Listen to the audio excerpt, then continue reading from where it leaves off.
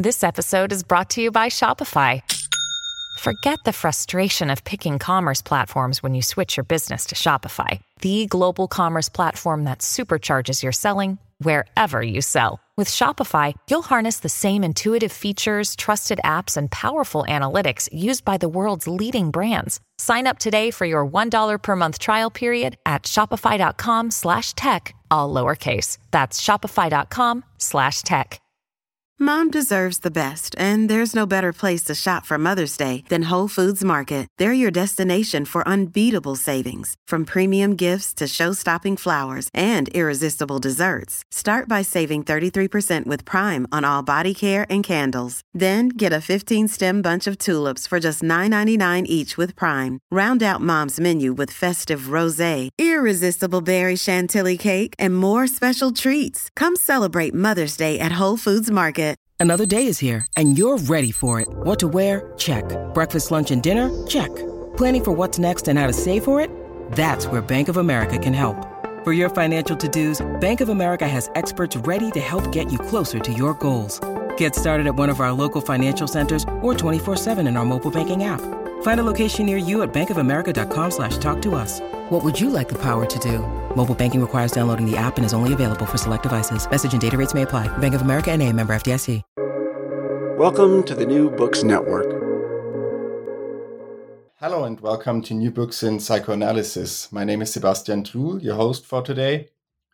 And today I'm talking to Jacob Johanssen about his just recently published book, Fantasy, Online Misogyny, and the Manosphere, Male Bodies of Disinhibition. And just as a means of introduction, Jacob is Senior Lecturer in Communications at St. Mary's University in London.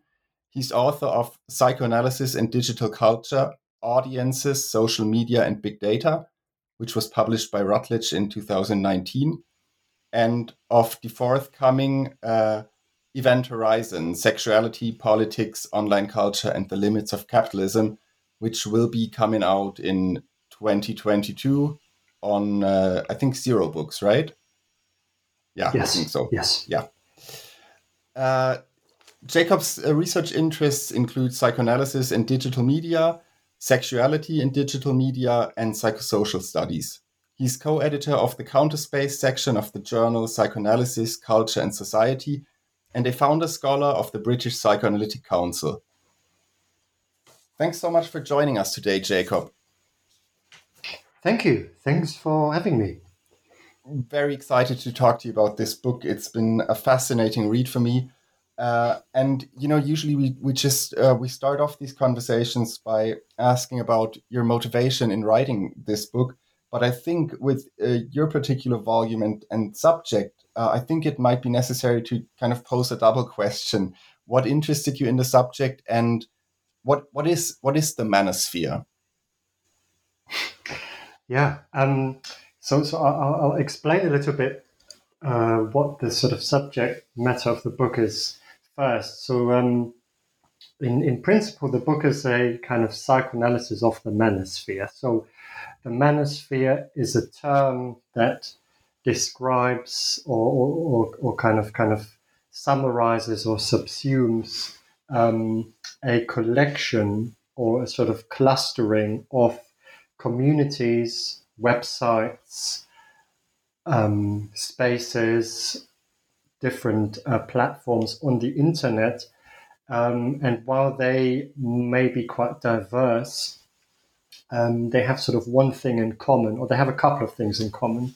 The first thing that they have in common is that they are sort of designated spaces for men. They are kind of reserved spaces and websites and so on that are sort of operated by men, and they are for men. So anyone who, in most cases, wouldn't sort of identify as male or wouldn't call themselves male wouldn't sort of be allowed to be part of those communities and groups. The Manosphere, secondly, is also what sort of also characterizes many of those different communities.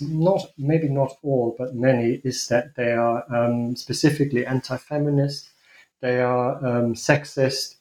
and very often they are highly misogynist as well,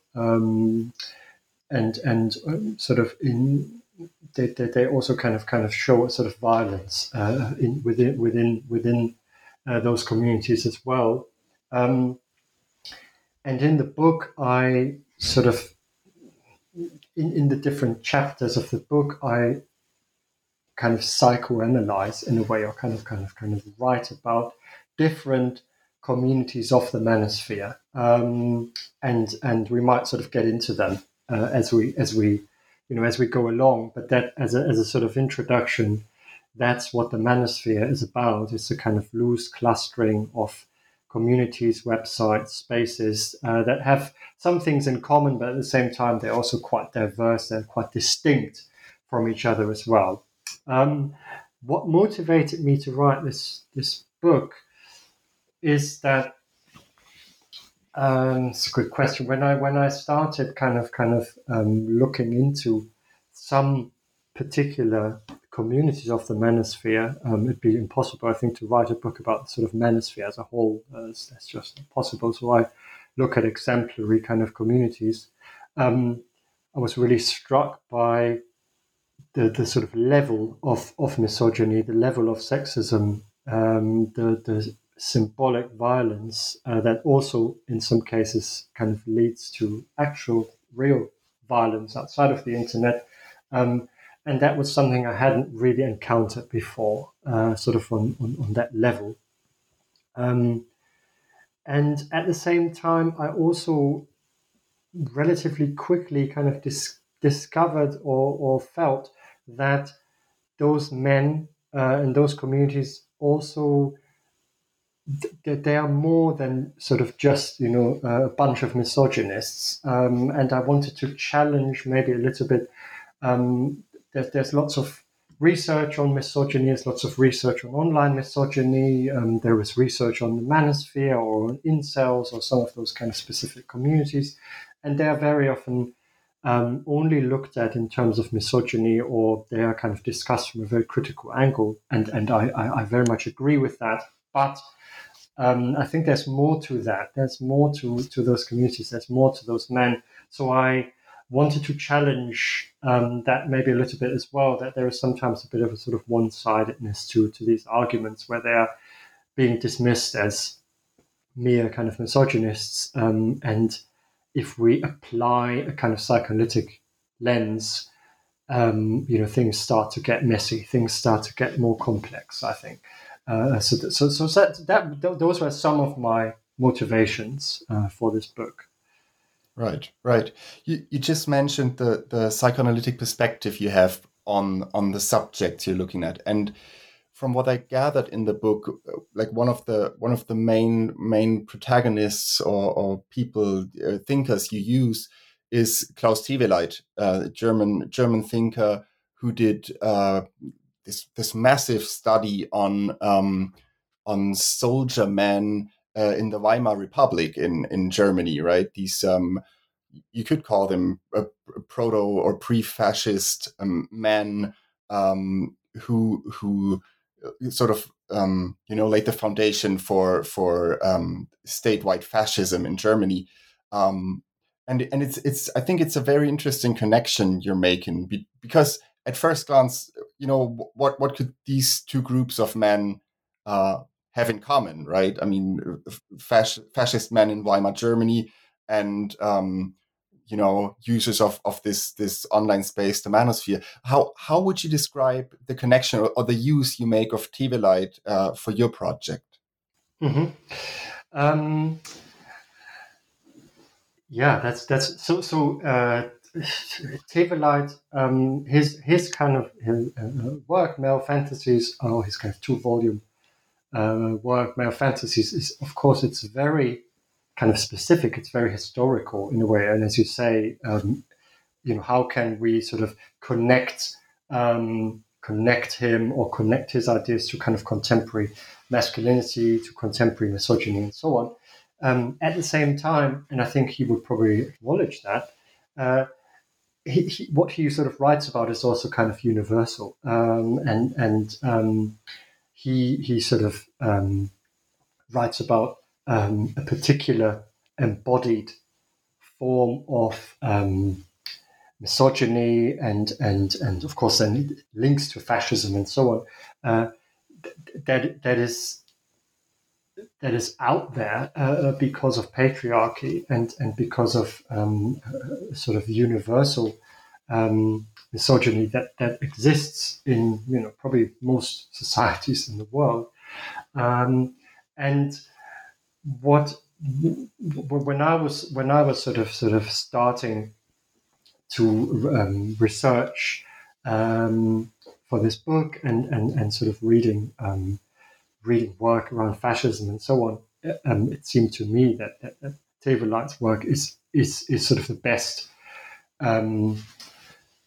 book on kind of trying to understand or sort of providing an analysis of fascism, or the sort of forces and sort of embodied mechanisms that eventually lead to fascism. That is there's this sort of unparalleled what he has achieved, and I mean it's very difficult to summarize his work. It's sort of more than 1,000 pages long if you combine the two books. I try to do that a little bit in the first chapter of the book, and I can sort of try and do that a little bit now. It's even harder to do it in a few minutes. But one of the sort of key insights, I think, from Teveleit's work and how he, as you said, he kind of analyzed the Freikorps soldiers, sort of proto-fascist militia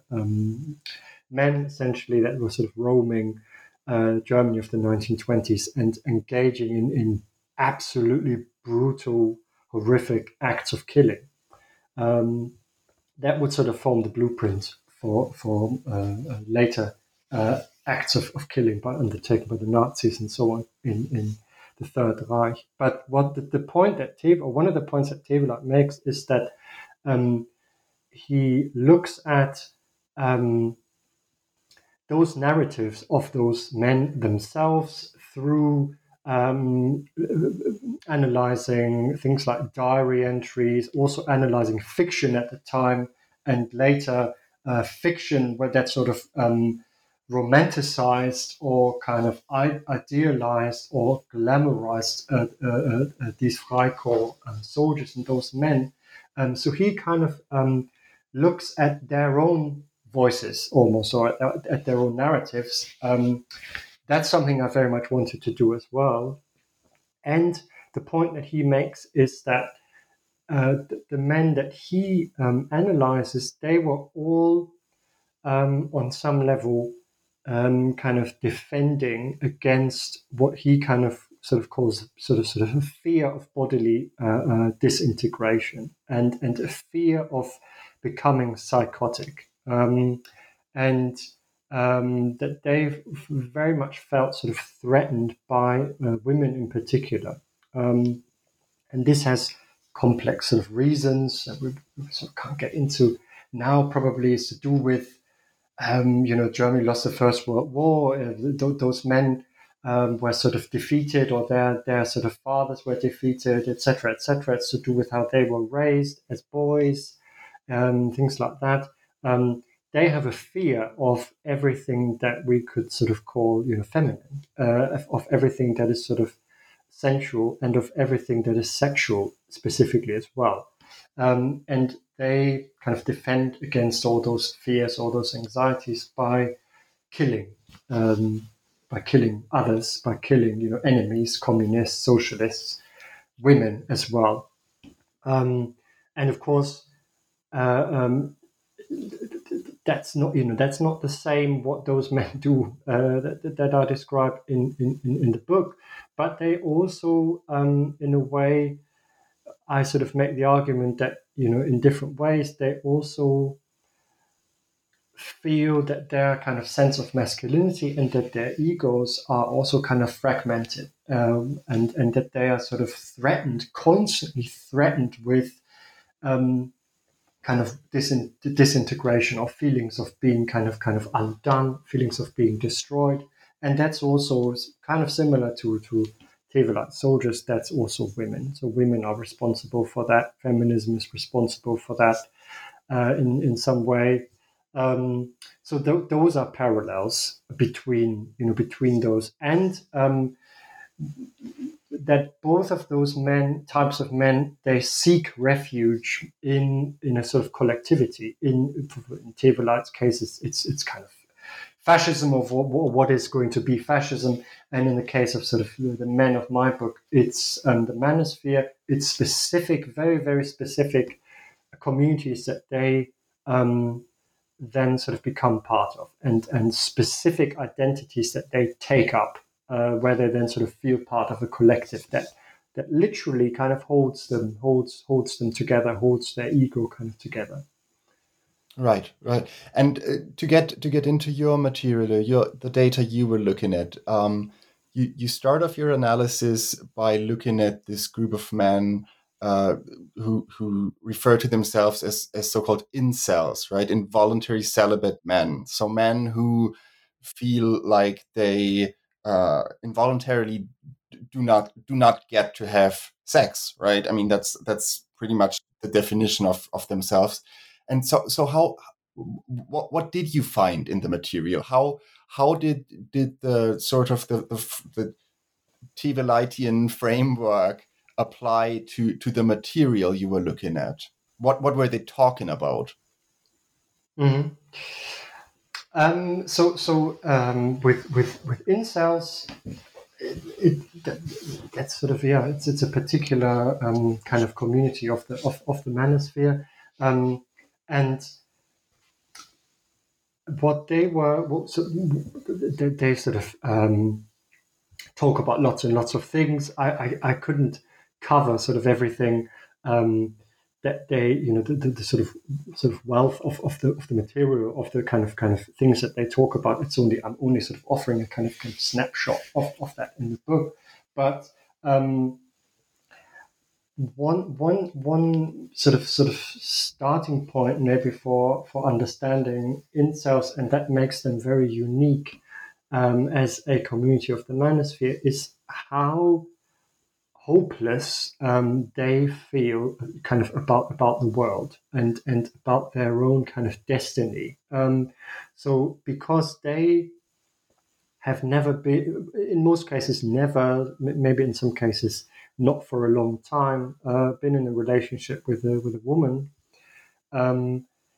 they feel that that has sort of, they're destined for this life, for this celibacy, for this life of being alone and being an incel. So it's a very very deterministic worldview that they articulate.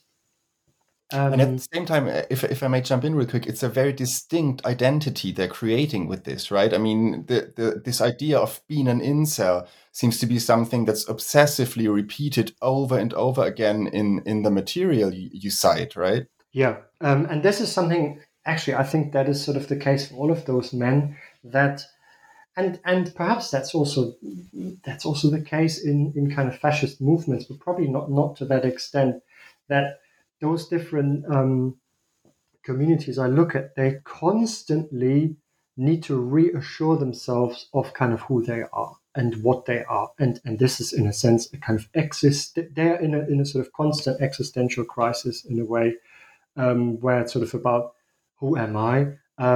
What does it mean, in this case, to be an incel?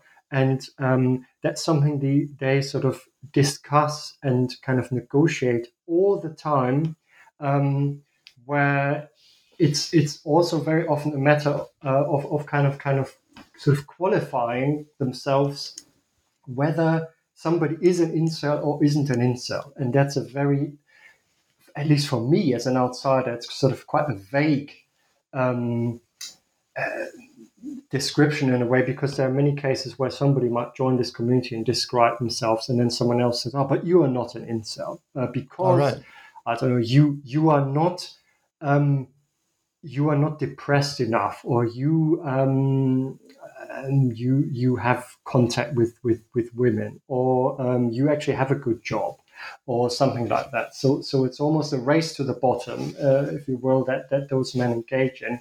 where they constantly need to kind of verify and reassure themselves that they are incels, and thereby kind of they belong to this collective. So that gives them a sense of, maybe that gives them a sense of purpose, that gives them a sense of belonging, that they are part of this incel community, of this male group, and that kind of allows them to bond, maybe that allows them to feel part of a whole, and that then sustains a very, very fragile kind of sense of identity. And in a way, that's similar to how any kind of collective works, but it's certainly also the case in fascism. That's something that Teveleit sort of stresses, that those men he writes about, they are being sustained by either the Freikorps brigade, or then later by fascism kind of proper, where fascism unites them in a kind of collective.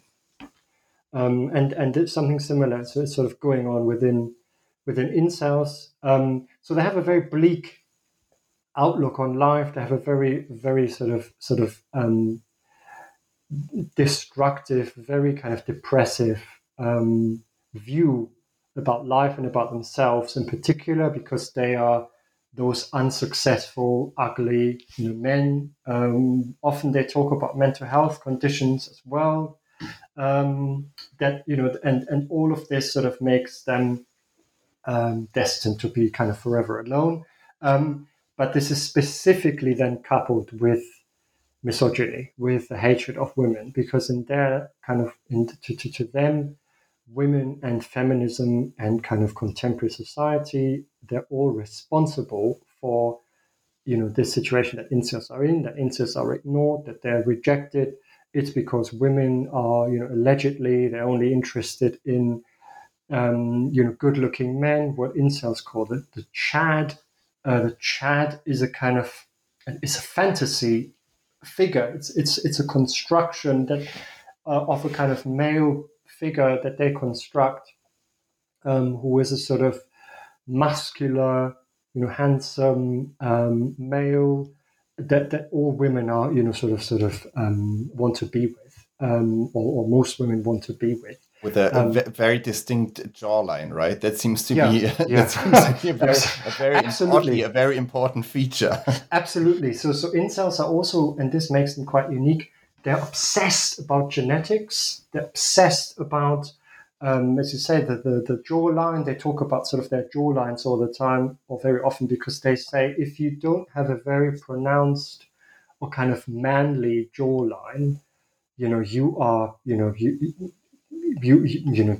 that's the end. That's the end of things. It's almost it's a very mechanistic view of the world in general, but also of relationships, right? Like, I mean, it seems like if only they had the right ingredients or the right features, then everything would be fine. But they just don't, right? Absolutely. So there's like this distinct sense of victimhood, and I'm just wondering, like, because you could look at it and saying, like, that they're perpetuating sense of victimhood, but at the same time, like, what I'm wondering about is, and you get into this in the book, using Teveleit, what is it that they're defending against by doing that? Yeah. So on one level,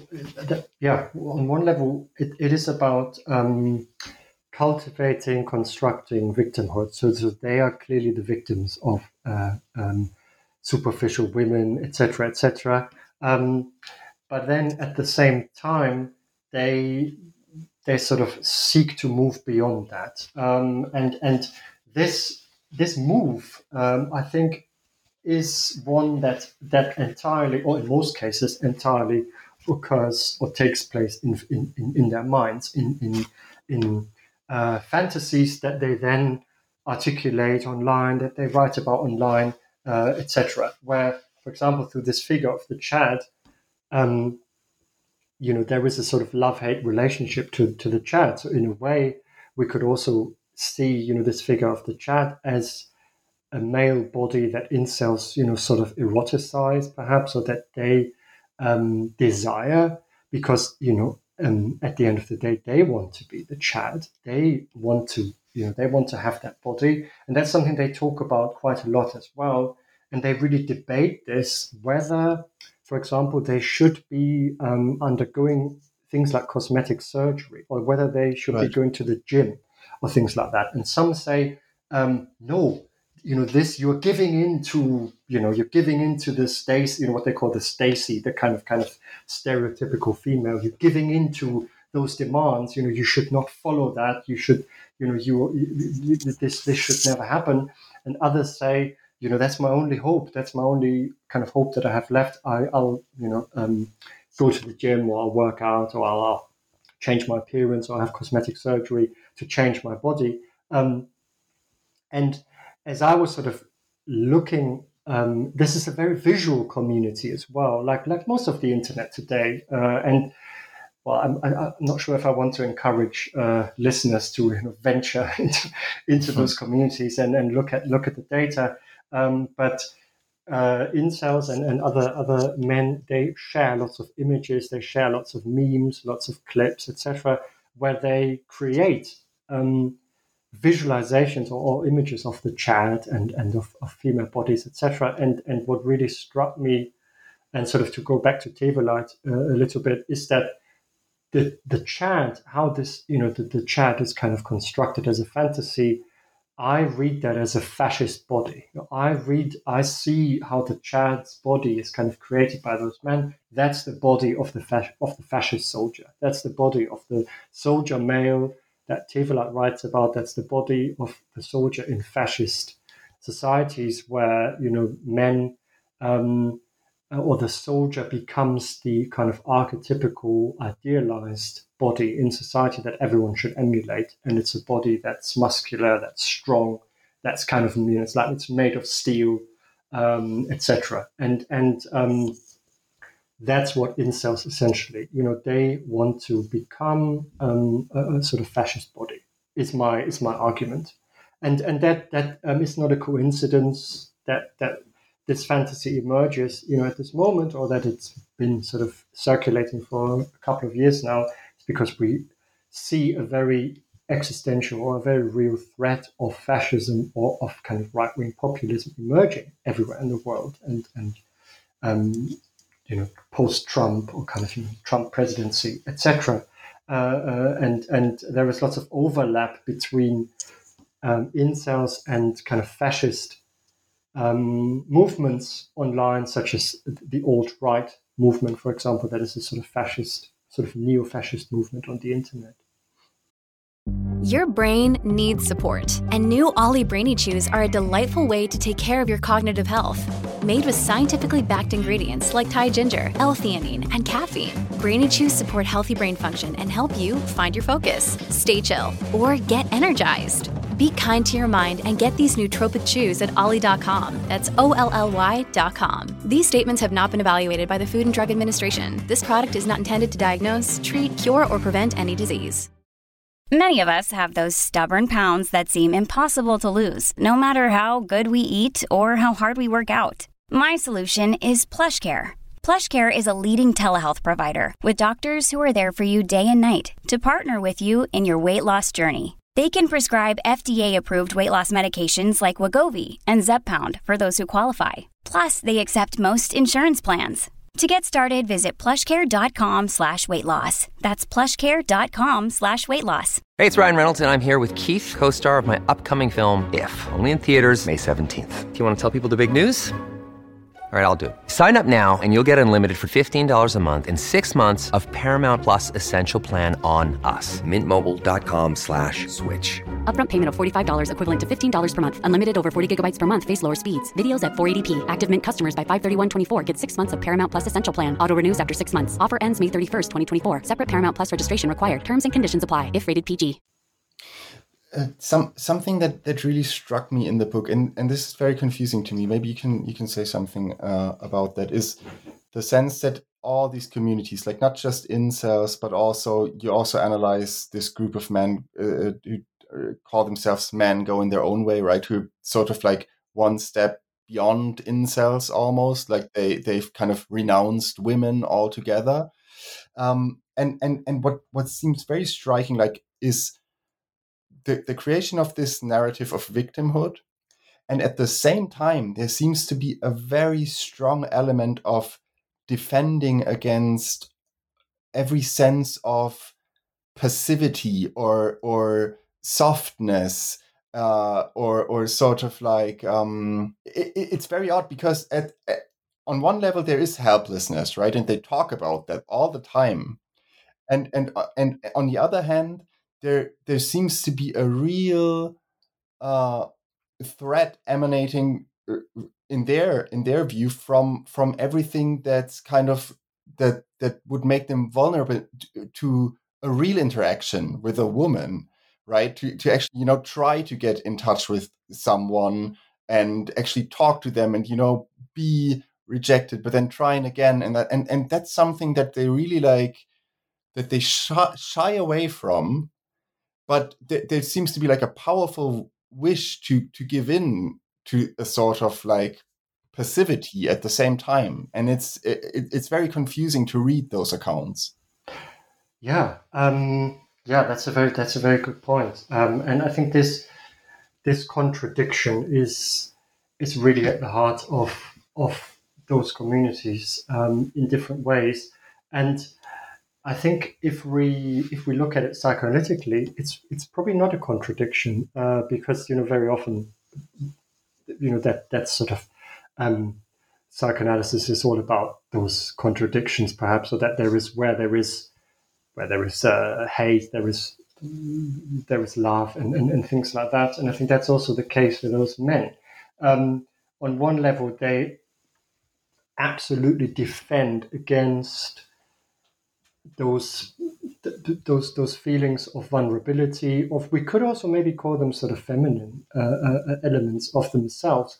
They defend against those, but then at the same time, I agree that they want nothing more than to perhaps even break out of those communities, or perhaps to make a step into some sort of direction of opening up to women, of having more interactions with women, etc.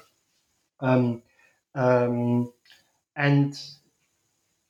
I think we can also see that in the fact, and at first I was sort of puzzled by this. So particularly this is the case in this community, men going their own way, or MGTOW, which is sort of different from incels because it's a community where men are sort of saying, we no longer, we don't need to be with women, we don't want to be with women, women are not needed in our lives.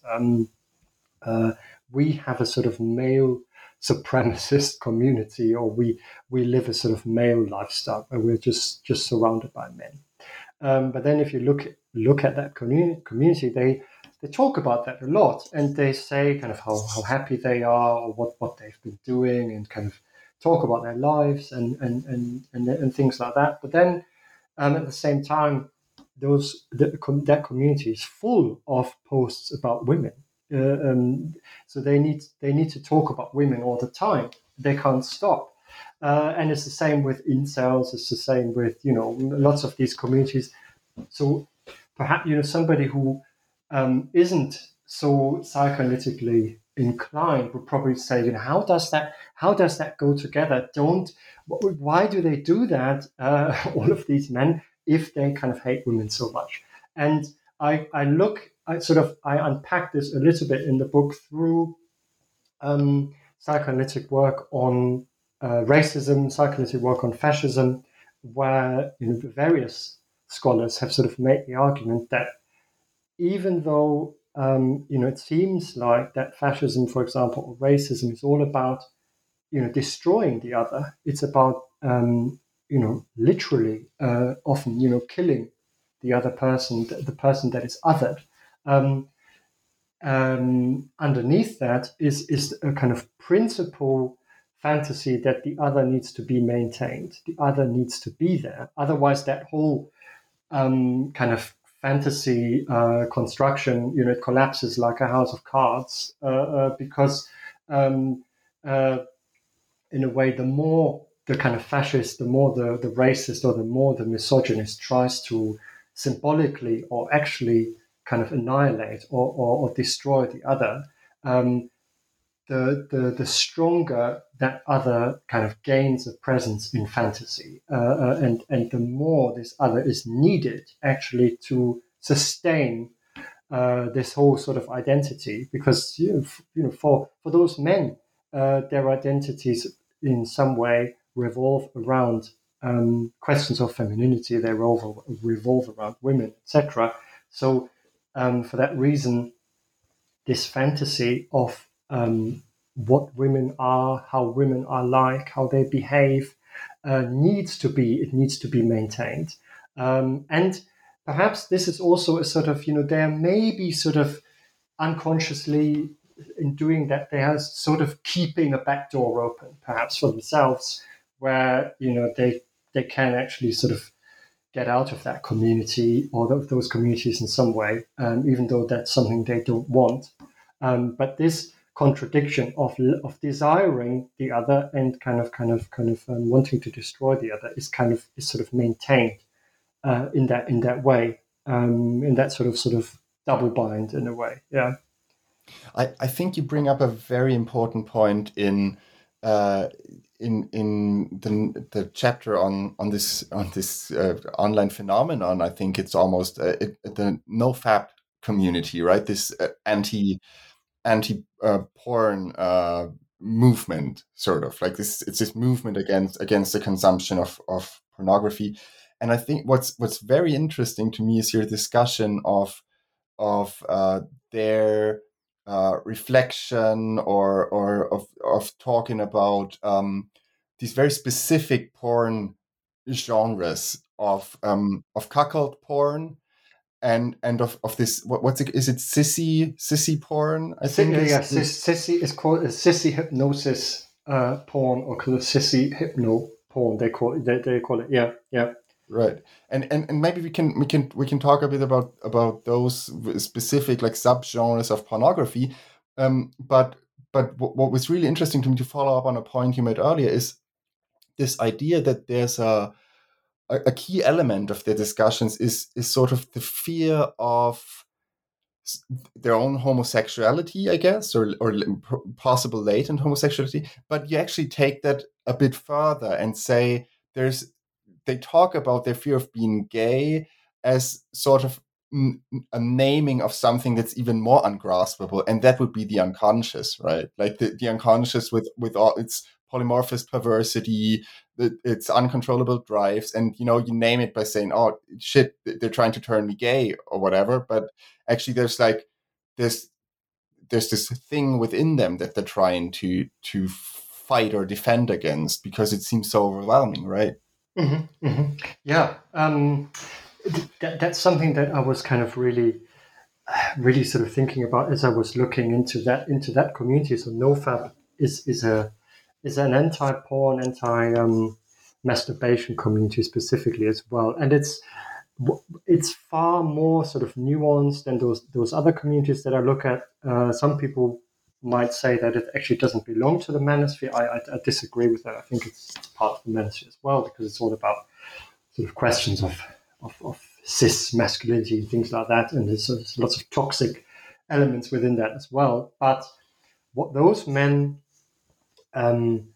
really, I think, reveal are what is the role of the unconscious here, because that's something I was really kind of thinking about as I was writing the book. And that's also a point that sort of Teveleit makes in his work, is that those men he kind of writes about, they were all sort of very, very consciously, trying to stop those sort of feelings of bodily disintegration, trying to stop feelings of kind of becoming overwhelmed, of becoming psychotic. They were sort of trying to stop those through whatever acts that they committed, violence that they committed. And I had a similar sort of question when I was writing about kind of communities like the incel community and so on. All of those communities they are very, very, everything is there. Everything is sort of out in the open. Nothing is symbolic. There is no, on one level, those communities are very, very kind of symbolic, and it's all about symbolism. They construct their own language. They construct their own codes. It's very cryptic. I've got the sort of glossary in the book, so for readers who who don't know what these terms mean, I kind of try to define them. So it's all about kind of symbols on one level, but at the same time, everything is there. Those men are they're very articulate. They're very reflexive. They're constantly kind of reflecting about themselves, about who they are, about their identities, about their mental health, things like that. So on one level, I kept sort of thinking, where is the unconscious here? That psychoanalysis, that's the kind of key question, or what is it that I'm not seeing in the data, where I can, from a sort of, if this was a sort of, if I was a clinician, or if this was a more clinical context, you would almost, kind of read through the lines. If those were kind of free associations, you would look for things where maybe sort of unconscious dimensions reveal themselves. Right, and it seems like you'd ask, what are they repressing, right? And it seems they're not repressing anything. Nothing. It's It seems nothing. And of course, I mean that can't be. I mean, but then that's what I was left with until I looked. Or until I sort of got to NoFap. And NoFap is perhaps sort of unique in that sense, as it, I think, tells us more about those questions where, as you say, those men, they talk about their kind of porn consumption, or they frame it as porn addiction. So they are sort of, they say that they're addicted to the consumption of pornography.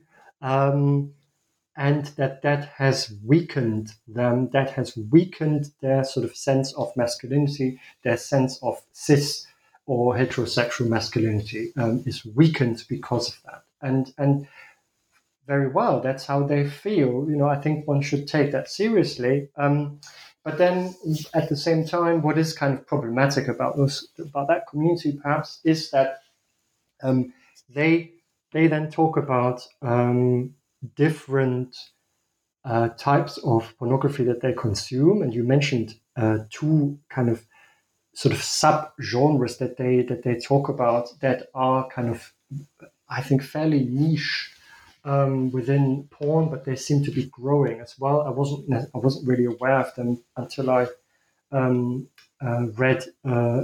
started analyzing the NoFap data, and those two genres are, one is this sissy hypnoporn that's sort of about that depicts scenes or sort of where men, or where the male viewer is hypnotized and into being a woman, or into sort of hypnotized into becoming more emasculated. That should be sexually arousing. That's the point of that genre. And the other cuckold genre, cuck porn, is about sort of a scene where somebody is forced to kind of watch their sort of wife being unfaithful, essentially. I mean, this is I'm very simplifying things here, but right. This is something that they talk about, that for them, those that present particular extreme forms of porn, that they want to that they kind of need, that as their kind of addiction sort of escalated more and more and more, and then coming back to the unconscious, they very much then sort of speculate sort of what's behind that, or who is behind that. So there's these big conspiracy theories that they have. So they go into this conspiracy logic where they kind of say, oh, feminists are behind that. LGBTQ plus communities or individuals are behind that. There is a conspiracy behind that to weaken us, men, us kind of traditionally cis men, and our kind of male culture is all being weakened because kind of feminists are behind it, or somebody is behind that they want to take over. And this kind of speculation, I think, is actually a desire to defend against their own unconscious, to defend against the polymorphous perversity of the unconscious, or what we could also kind of call the kind of quintessential kind of queer nature of sexuality that Freud already kind of mentions. So they want to defend against that in kind of more sort of Deleuzian terms, in Deleuzian-Guattarian terms. They want to defend against the sort of productivity of their unconscious by then continuously speculating, but they never find an answer, obviously, or they're never satisfied with an answer in a way, because of course, because nobody, because there is nobody behind this, so there is no conspiracy kind of behind this, and instead, it's actually the question is, have they had those sort of desires, or have they had this what we could call sort of queer sexuality all along, or has it been maybe brought out because of their sort of pornography consumption? Of course, that's a question nobody can answer, but it's a question that I think gives them such fundamental anxiety because they can't understand those unconscious processes because they are unconscious. So a scapegoat needs to be found. Right. It's very interesting how you start off the chapter on the nofap community by talking about the increasing or the the high number of possibilities of identification that we now have when watching pornography, right? That we can imagine or identify with so many different positions within people having sexual intercourse. There's like this sense of passivity that is almost always like graspable, and that's like deeply unsettling for quite a number of people, actually. Coming in touch with that sense of, or with those latent wishes, probably, right? And then there's the reaction to it. There's no fab. There's men go in their own way. There's these reactions to a heightened sense of possibility. all these things you can do post so-called sexual revolution. Absolutely, yeah, absolutely, yeah. And oh, sorry, go on. Please, no, please go ahead. And I think that is also something that they, this sort of idea of passivity is something that they also talk a lot about, because to them that's another, it's another failure. That they are actually watching sexual intercourse taking place, in a video or whatever, on screen. For them, that's the ultimate failure, because they could be, they should be that man that they're watching. They should be there in his place, and instead, they are passive and etc. And that is a sort of sense of failure, because it's tied to kind of questions of masculinity, and for them, sort of successful masculinity in neoliberal times is about, there is no need for masturbation, for example, because you are in a relationship with a woman. So you are getting, you are getting it, you are getting sexual pleasure, etc., from somebody else. And that's what masculinity is about. And it's not about, those sort of dynamics that they seem to be kind of caught up in.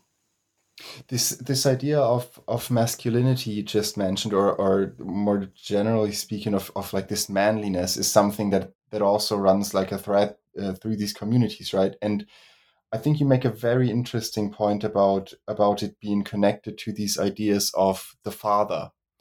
In all the communities we already discussed, but also in manifestos of mass shooters you look at, which is probably the more disturbing part of the book. But But in that chapter specifically, looking at, for example, Breivik's relationship to his father, right, or his ideas about his father, and another shooter, I forget his name. Is it Elliot Rodger? Yeah, who was Rodger, also right, sort of called himself an incel, actually. Yeah. Right. And there's this strong sense of not having gotten the right phallic sort of masculinity from the father, right? But then also like there are these ideas of allying with sort of this tyrannical, almost like brutal father in sort of exercising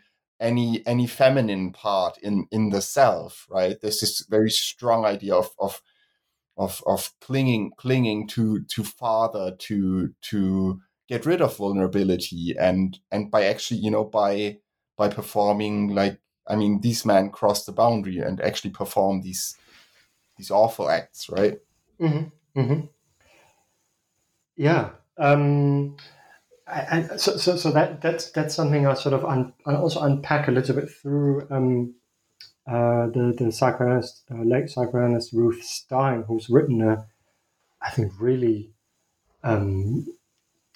important book about Islamist terrorists, and which is a sort of she sort of provides a sort of psychoanalytic understanding or kind of analysis of them, and she also kind of makes this link to the father, that of course in any religion, or not in many religions, certainly not in any, God is often portrayed, or is actually a father figure, and is the sort of ultimate father, and Stein sort of makes the argument that's certainly the case for those Islamist terrorists, where they are essentially guided in their violence by a father figure that is God, and it's about then sort of gaining or kind of finally gaining some sort of sense of power, perhaps, or recognition, and those two mass shooters that I look at in one chapter of the book, Breivik, the case is, of course, that case is quite well known, and Elliot Rodger, who is often sort of also talked about in the Manosphere, who committed acts of shooting in 2014 in the United States, and who was also sort of called himself an incel.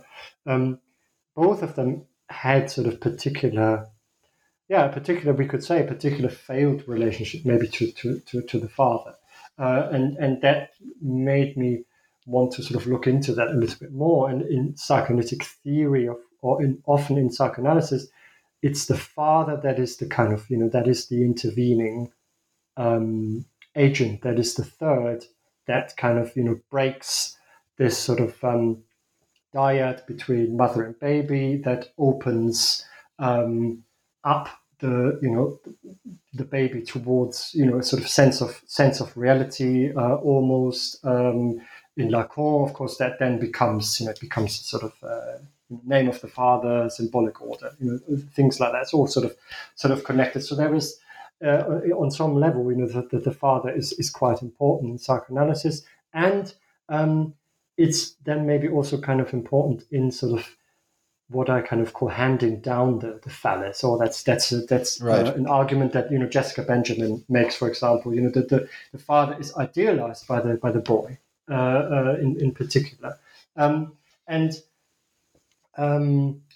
those men, particularly those two, they had kind of a sort of failed relationship or problematic relationship with their fathers, where they didn't feel valued, or they weren't seen by their fathers, so that they had to commit these ultimate acts of horror, essentially, in perhaps an unconscious sort of hope of finally being seen, and ultimately, of course, in doing that, they want to sort of go beyond their own fathers. They want to kind of surpass their fathers, or want to kind of kill the father as well. In that sense, And that's also something that is sort of mirrored a little bit in the other communities that I look at, incels, for example, in particular, because they also talk a lot about their parents and their fathers in particular, them being men, that they are in the situation that they're in because of their parents. So they blame their parents for, for sort of having the wrong gene pool, or having the wrong sort of genetic base that they then passed on to incels, or passed on to those men. So to some degree they are in this sort of position because of their parents, or because of their fathers in particular. And that's also the case with Breivik or Roger as well. Right. You described the book before as a psychoanalysis of the manosphere, right? And I think that's actually a very good description, because it feels like what you're trying to do is to open up a space to think, especially in the face of these very mechanistic worldviews, right? Of these ideas of like the genetic determinism, for example, that these men talk about. And you actually you try to sort of open up a space, and it's very interesting that the last chapter in the book, or the conclusion, is titled "Space for Hope," and in the end you sort of talk about a possible vision out of the dead end of the manosphere, right? By using Jessica Benjamin's recognition theory. Could you talk about that a bit? Yes. So as I was sort of writing this book and sort of having conversations with colleagues and particularly with Caroline Bainbridge and Candida Yates, who are the series editors of the book series that this book is part of, Psychoanalysis and Popular Culture. The question, sort of the sort of a major kind of question, kind of presented itself in a way, and that's about, is there a way out, or what follows from this? What are we to do? What are we left with at the end of the day? And that's a very difficult question. I think that's a question that's almost impossible to answer, or also in terms of how can we intervene in those communities is very difficult. It's almost impossible, I think. And in a way, those probably a lot of those men, they actually need individual. It certainly wouldn't do them any harm if they were in therapy, or in psychodynamic therapy. Let's put it this way. That's probably what they would need. But the other sort of question was, is there perhaps a bit of hope in this, or is there perhaps a bit of a different perspective in this? And with my kind of theoretical framework that I use in the book, that's probably quite difficult to deliver or to kind of show, because I look at things like the phallus, I draw on table light, I talk about questions of inhibition, etc., etc.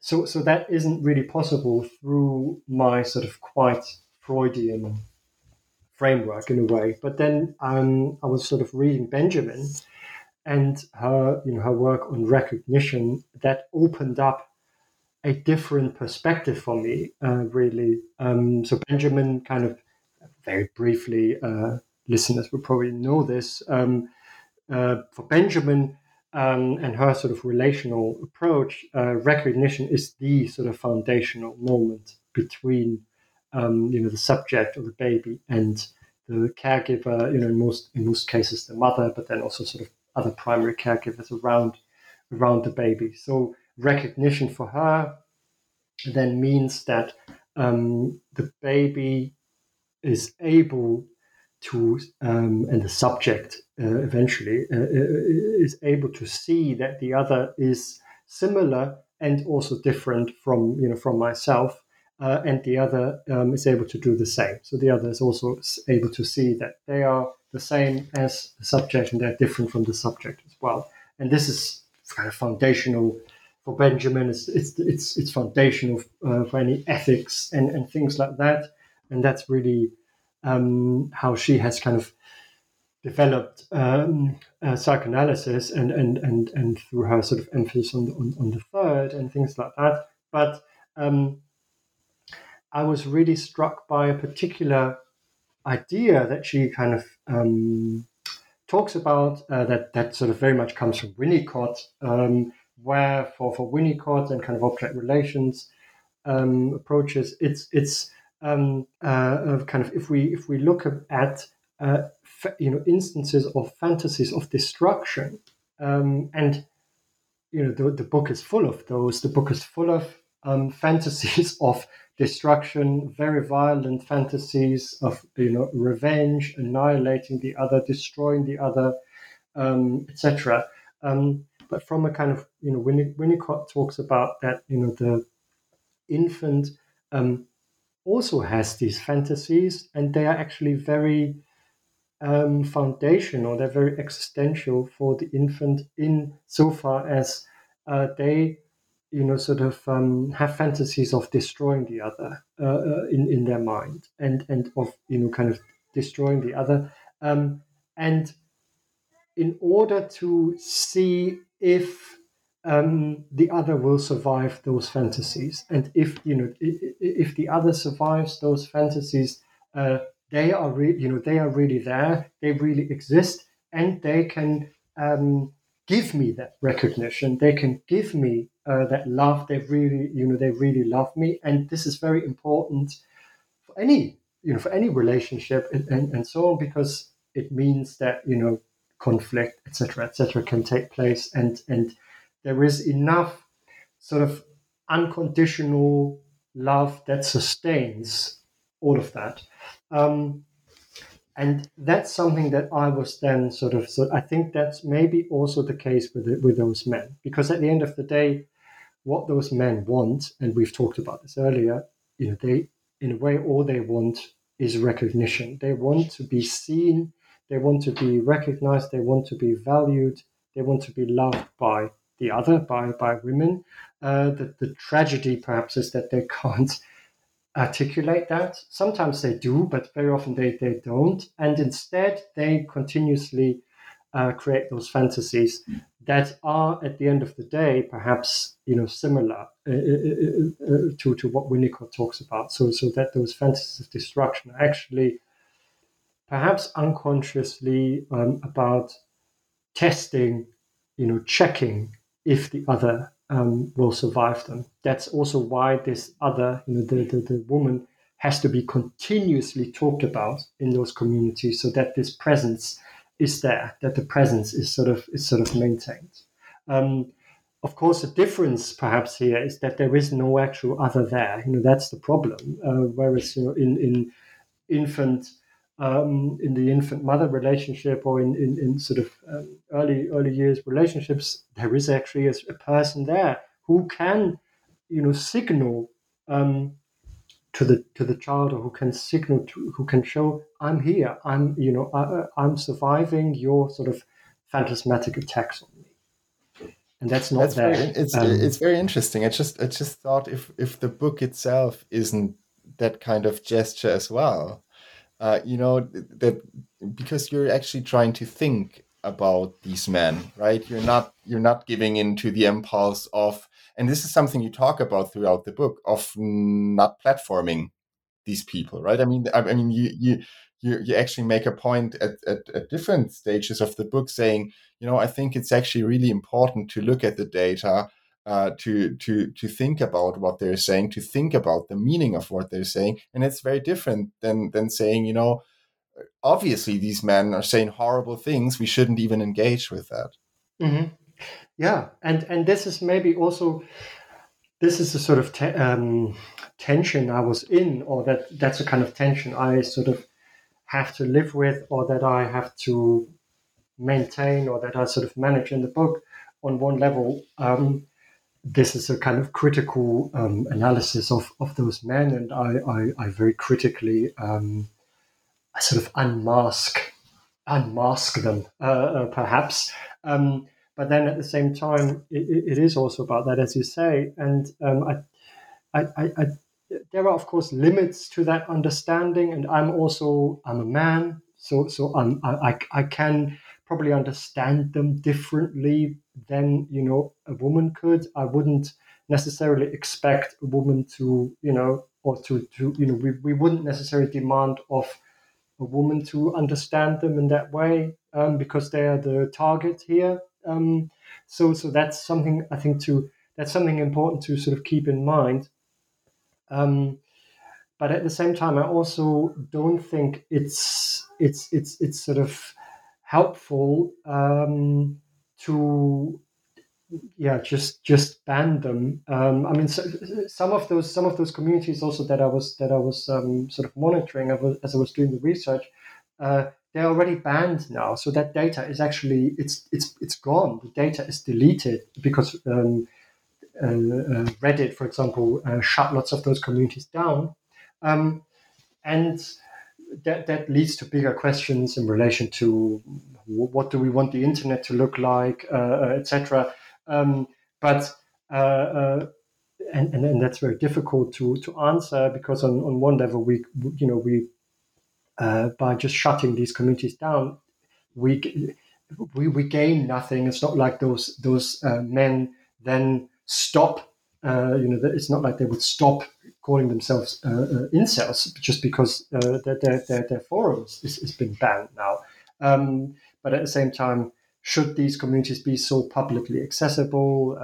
They're very open, and anyone can join them. This is a very, very complex question. But just by sort of